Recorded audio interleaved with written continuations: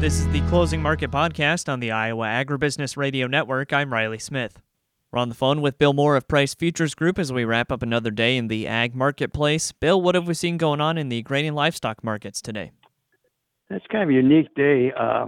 Looking at this week over the weekend, anticipating this week, and knowing that today is Columbus Day and the banks are closed, there's no mail, no information, no government reports, inspections at 10 or crop rating at 3. That thought it'd be a pretty quiet day. But then all the chaos erupted in the Middle East between Israel and the terrorists that initially rallied the grains because the crude oil was up sharply.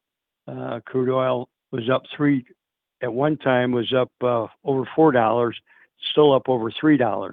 And that had the grains quite a bit higher earlier, but then they've since sold off, maybe succumbing to harvest pressure.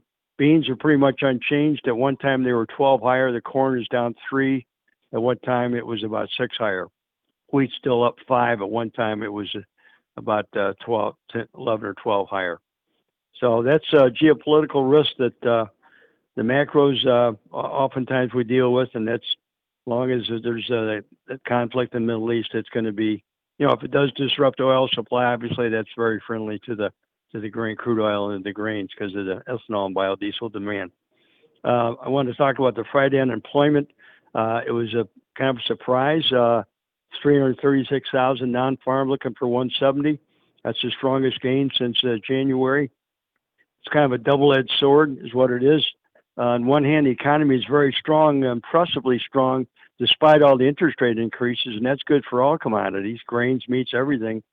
On the other hand, since the economy is so strong, it means a little more inflation. The government might have to continue the Fed to raise the rates to bring inflation down to their 2% target from their 3% where it is now, and it was 9% a year ago.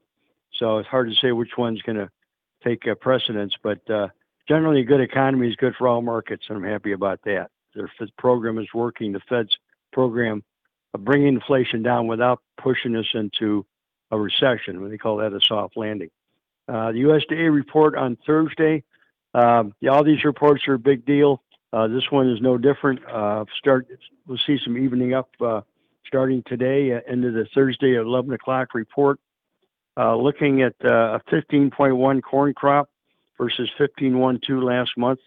Looking at a corn yield of 173.5, just a little under last month.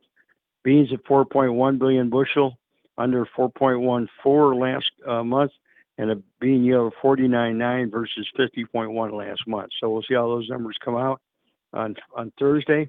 In addition, you've got harvest pressure.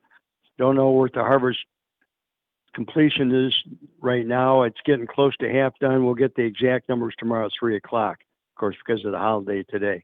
China's back from their holiday, and they're wondering if there's pent-up demand for corn. Maybe we'll start to get some corn sales from them instead of Brazil.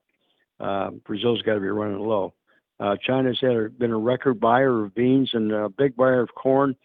Unfortunately, it's going mostly to Brazil, but now that the corn prices come down, I think the U.S. is going to get a piece of that.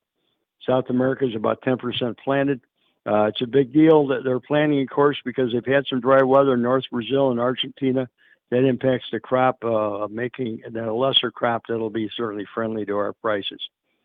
Domestically, we've had good demand all along because of the strong crude oil, which is good for the ethanol and biodiesel production.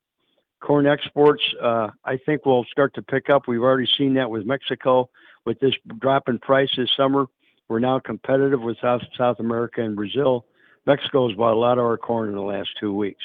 Livestock-wise, the markets are a little bit lower today, 70 lower in the cattle.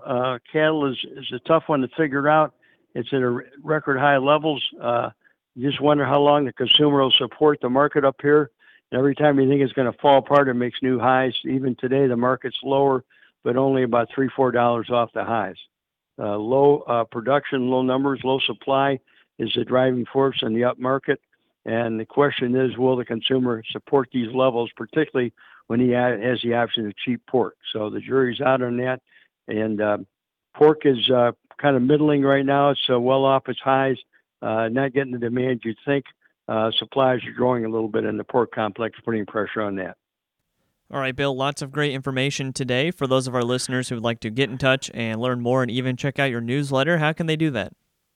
630-947-5176, wmorepricegroup.com. Check out my newsletter, Agmaster, or www.pricegroup.com, the company website.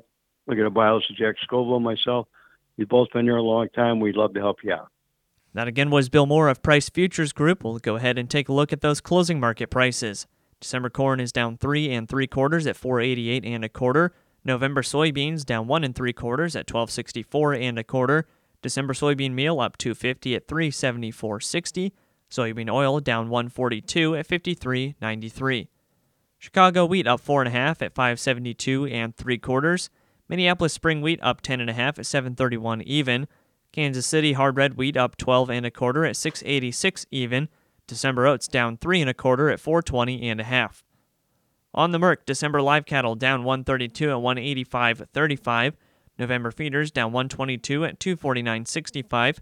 December lean hogs down 110 at $72.47. Pork cutout down 140 at $82.27. And November class 3 milk up 15 cents at $17.51. And that's been a check of the closing market prices. Thanks again to Bill Moore of Price Futures Group for joining us today here on the Iowa Agribusiness Radio Network, where Iowa Ag matters. I'm Riley Smith.